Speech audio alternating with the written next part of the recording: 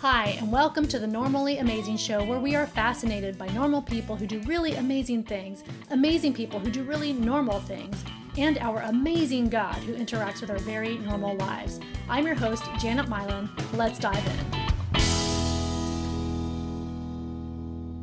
This morning, I succeeded in getting up earlier than normal, which has been harder for me lately, to be honest. You know, when my kids were littler, I had to get up early in order to get any time to myself, because once they were awake, it was like they needed me, they needed, all the things. And if I wanted to start my day in alone time with the Word, I really had to fight for it. Inevitably too, it was so funny. If I would succeed in getting up early with my Bible when my kids were little and I'd be quietly reading, those were the days that they always seemed to get up early too and come in and interrupt. But it was just so crazy. And I think some of you are probably in that phase of life right now where you're like, man, will they ever just let me have time to myself? And the answer is yes. I believe someday they will. And that's the kind of season I'm in right now, where my kids are all teenagers, although Lucy won't be a teenager for too much longer. And they're not just, constantly needing things. They can make their own food and that kind of thing, and, take themselves to the bathroom. And so I can actually get time to myself because I have a flexible work from home schedule. I can get time to myself and with the Lord pretty easily. But, there's something about getting up in the morning early before anyone's even awake. And I'm not sure what it is. And I know some people have their time at night, and I get that. That's just not it's not what I do anymore. I just can't. I'm not as clear-headed then. But recently, my friend Stephanie Banks was telling me how she's been getting up earlier, like before her kids get up. And she has 2 little kids. And so she's been getting up before they get up and having her time alone in the Word.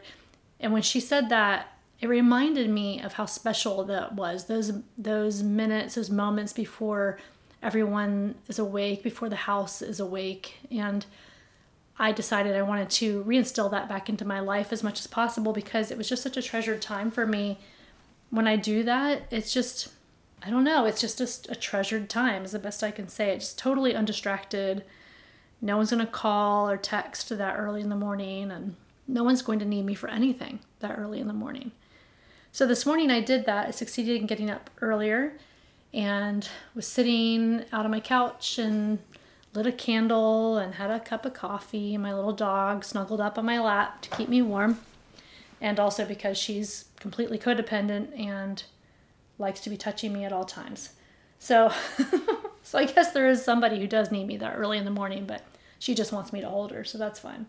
And I was rehashing with the Lord. My husband and I are in a season of there's a lot of transitions right now. Our country's in transition here. Next week is kind of a big week as far as the election goes. My church is in transition, as I'm sure a lot of your churches are too. Our pastor has resigned. That sounds like it's a bad thing, but it's actually been a really positive thing. It's not because of any negative reason. It's just the Lord's moving him on. And so our church is transitioning in the midst of all that. And our home, we're experiencing a lot of transition. My husband is transitioning out of graphic design into vintage car repair and restoration. And actually, he and I are going to talk about that in a couple episodes together. So the business is shifting. Our business of me doing copywriting for businesses and Andy doing the design is shifting more towards being on my shoulders. And so I was just kind of hashing that out with the Lord, like, Lord, I feel a little bit of the weight of that, and I want to make sure I'm providing for the family too, and, making wise choices and that kind of a thing.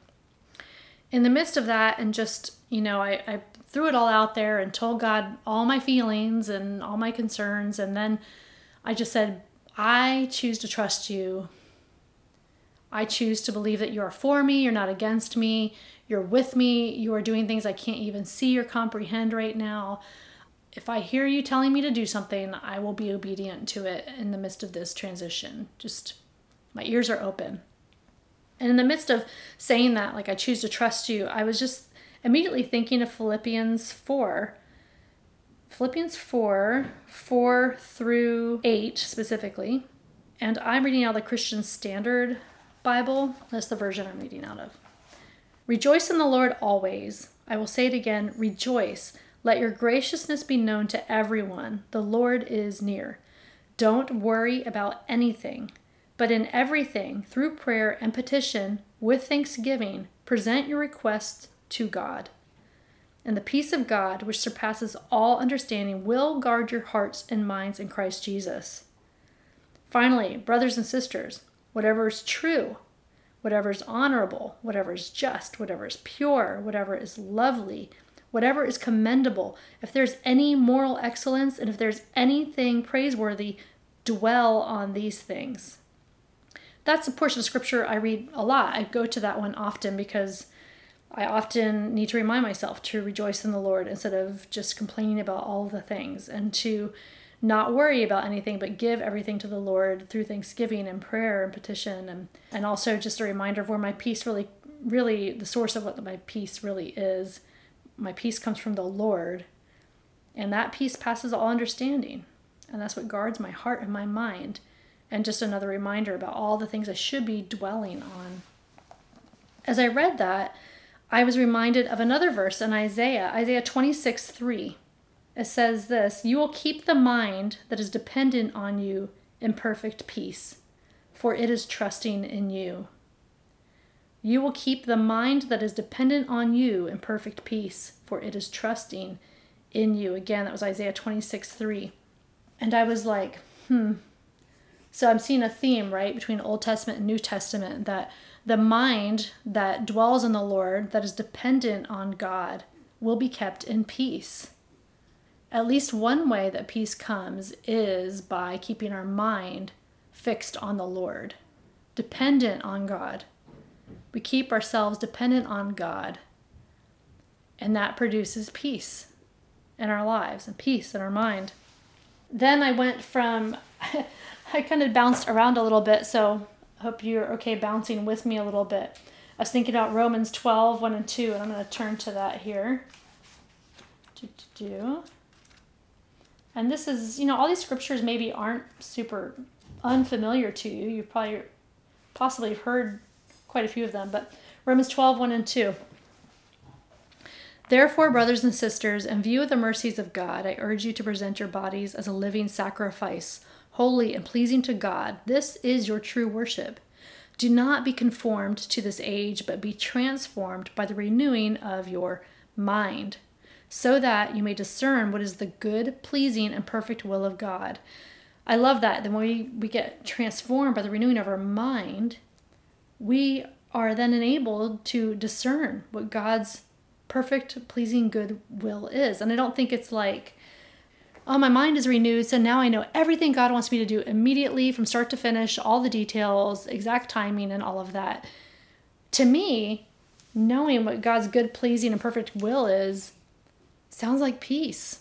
Again, that being transformed by the renewing of my mind, by fixing my mind on God, fixing my thoughts on Him, by being dependent on God, I can have peace about His will.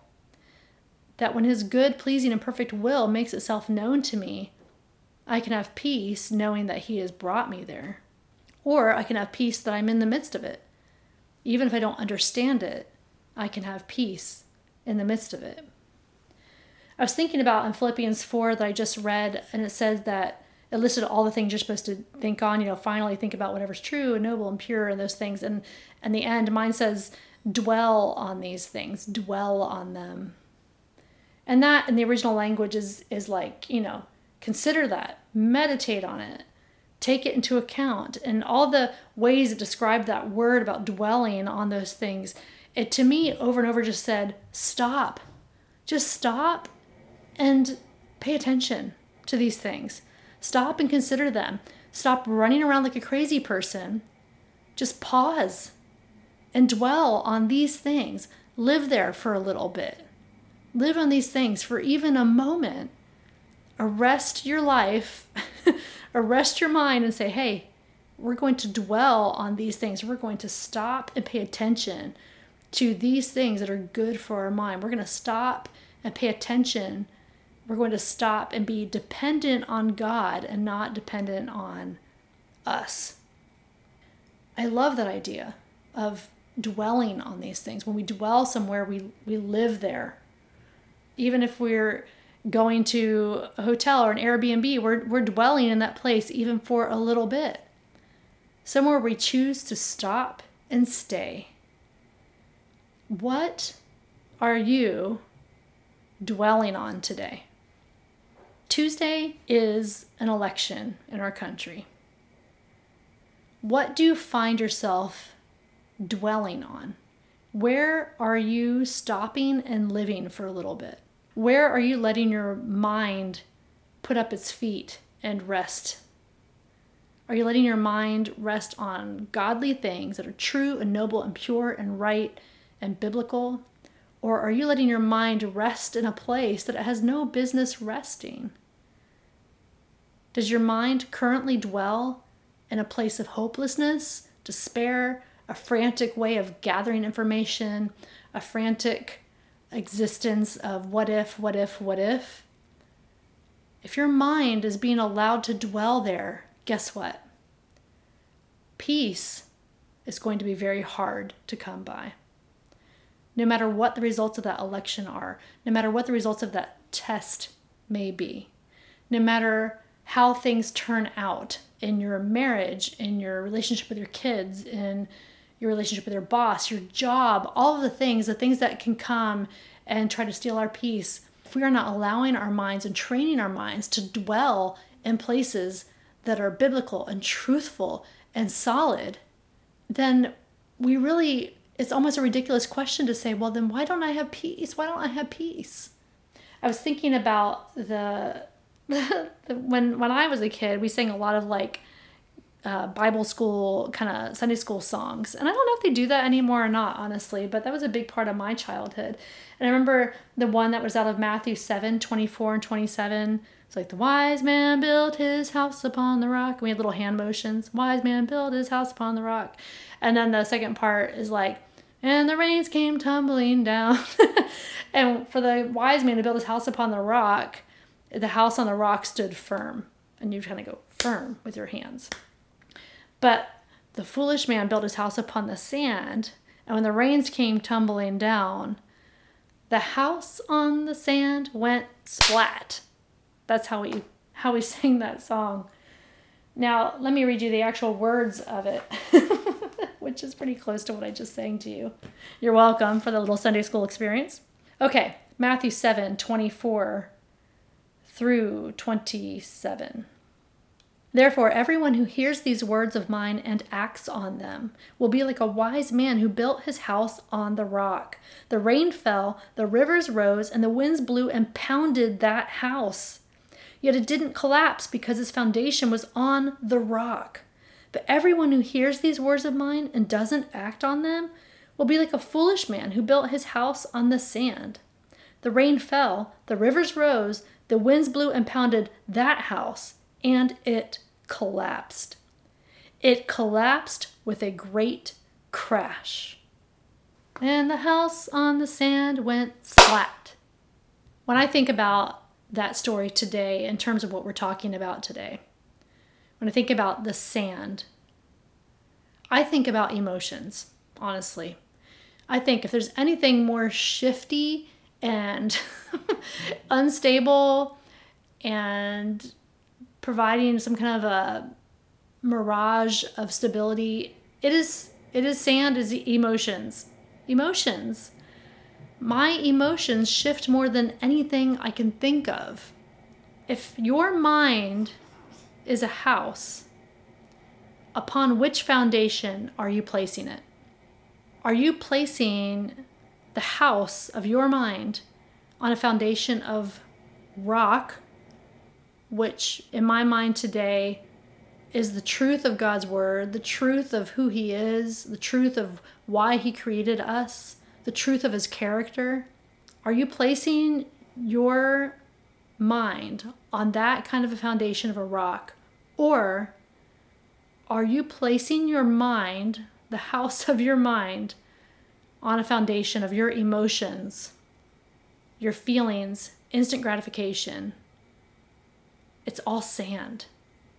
It's all sand. If a storm came today, what would happen to the house of your mind? If the rain and the storm and the wind came and pounded against the house of your mind today, what do you foresee would happen? Would your mind be solidly placed in the rock so that it could stand firm? Or do you just envision your mind just going poof, and just totally being obliterated by a storm that came? I could see when I was praying about this time of transition in our lives that I had an opportunity this morning as I was crying because I'm concerned about all the transitions. And I was like, Lord, I hope, I hope, I want, I can't, I can. I knew I was at a place where I could either give into all of that and just worry, and then frantically just do, and try to safeguard this process as much as I possibly can within all the strength that I have.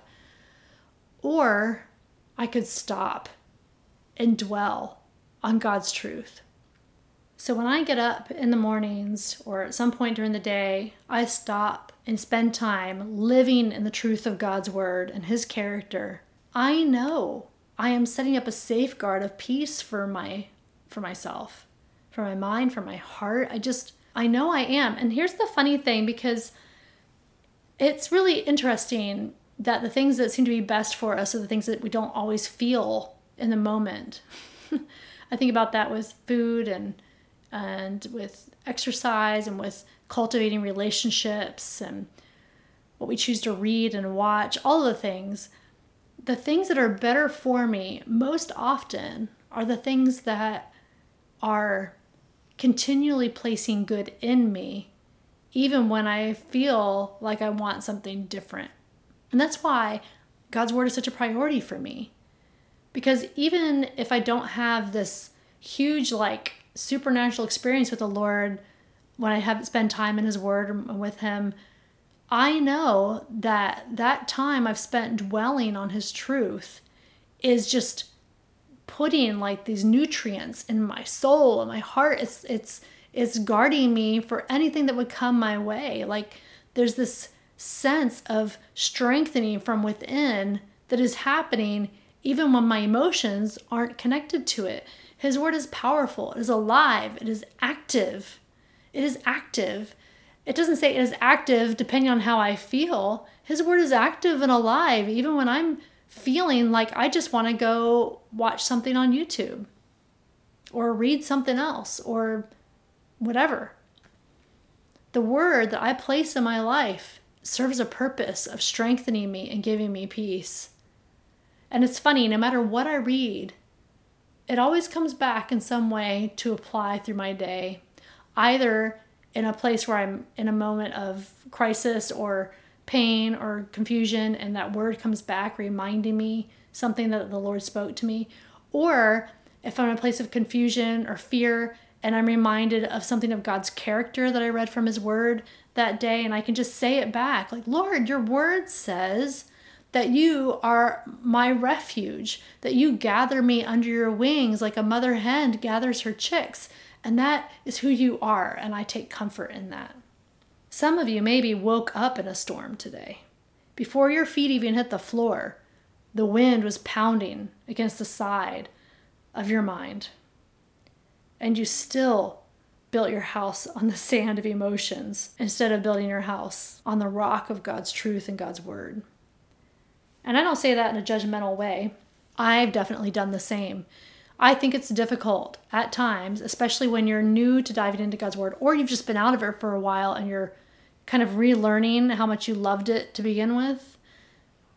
I think it's really easy to wake up and you're like, something happens immediately. You get into an argument with your spouse, or a kid is sick, or you missed an appointment, or whatever. It doesn't take much, right, to throw us off. And sometimes all the things happen at one time. And in those moments, it can be so much easier to just grab something instant to distract you. It can be easier to do that sometimes than to stop and pay attention to the truth of God's word and his character. I mean, I get it. It's it's so easy for me to pick up the phone in the morning and just start scrolling. It's like a mind numbing thing. And I don't think anything's wrong with scrolling, but here's the thing. When I do that, it just takes me down this vortex of, cat videos and then political things. And then all it takes is just a couple different things to sidetrack me for the rest of the morning and maybe the rest of the day, depending. But it's so easy to do because in the moment it feels really good. Like, ooh, did someone message me? Did someone like my post? Did someone post that thing I want them to post today? And did someone release that podcast today? And I get it. But I know that if I choose to not do that, if I just keep my phone in airplane mode or whatever, and I go and dwell in God's word and God's truth and God's character and spending time with him in prayer, if I do that, it actually builds me up from within and provides the peace that I'm frantically looking for when I'm looking for instant gratification. I mean, that's what I'm looking for when I'm just looking for something else that my emotions are craving. I'm looking for some kind of peace, right? Some kind of happiness, some kind of acceptance, some kind of inspiration. But Philippians 4 tells us that when we think on these things and when we rejoice in the Lord and when we offer our prayers to him with praise and petition and thanksgiving, the peace of God that passes all understanding, that means our understanding can't even grasp it. The peace of God, that same peace of God, will guard our hearts and our minds in Christ Jesus.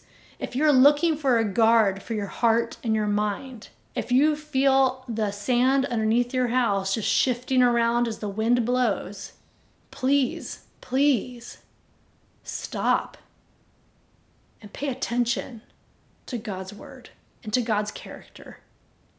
Dwell, live there, live in his truth, Train your brain to stop and put up its feet in the truth of God. Lord, thank you for your word. Thank you that it's true and alive and relevant. And it's like this bottomless treasure. The more we dig into your word, the more there is to be found. And I'm grateful for your word. I'm grateful for your presence. I'm grateful for your character. I'm grateful that today you stopped me from spiraling out of control into worry and frantic preparation. And you reminded me of where to find my peace. And that's in you and in who you are and your word, God. So Lord, for all of us today, would we find ourselves drawn to your word? God, would you give us that bit of a tug that draws us into the truth of who you are instead of to all the other things that make us feel good in the moment? God, would we find ourselves enabled by your Spirit to push aside the instant gratification, the distractions, and even the shifting sand of our emotions? Would you empower us to push those things aside and say, I'm choosing to dwell on the things of God, knowing the peace of God that passes all understanding will guard my heart and my mind in Christ. Lord God, for the election on Tuesday, we cast all of our anxieties on you about that. We know that you are the King of all kings. You're the Lord of all lords. You created every person, every single person. You know the number of hairs on all of our heads. You know us intimately. You made us in the secret place of the womb, Lord, all of us. And Lord, you have not forgotten us. You see us, you know us, you hear us, you're speaking, you're moving, God. And we submit that election into your hands. To God be the glory, no matter what. May you be glorified, and may your church be strengthened in their faith, God. And may people be drawn to you. In the name of Jesus, amen.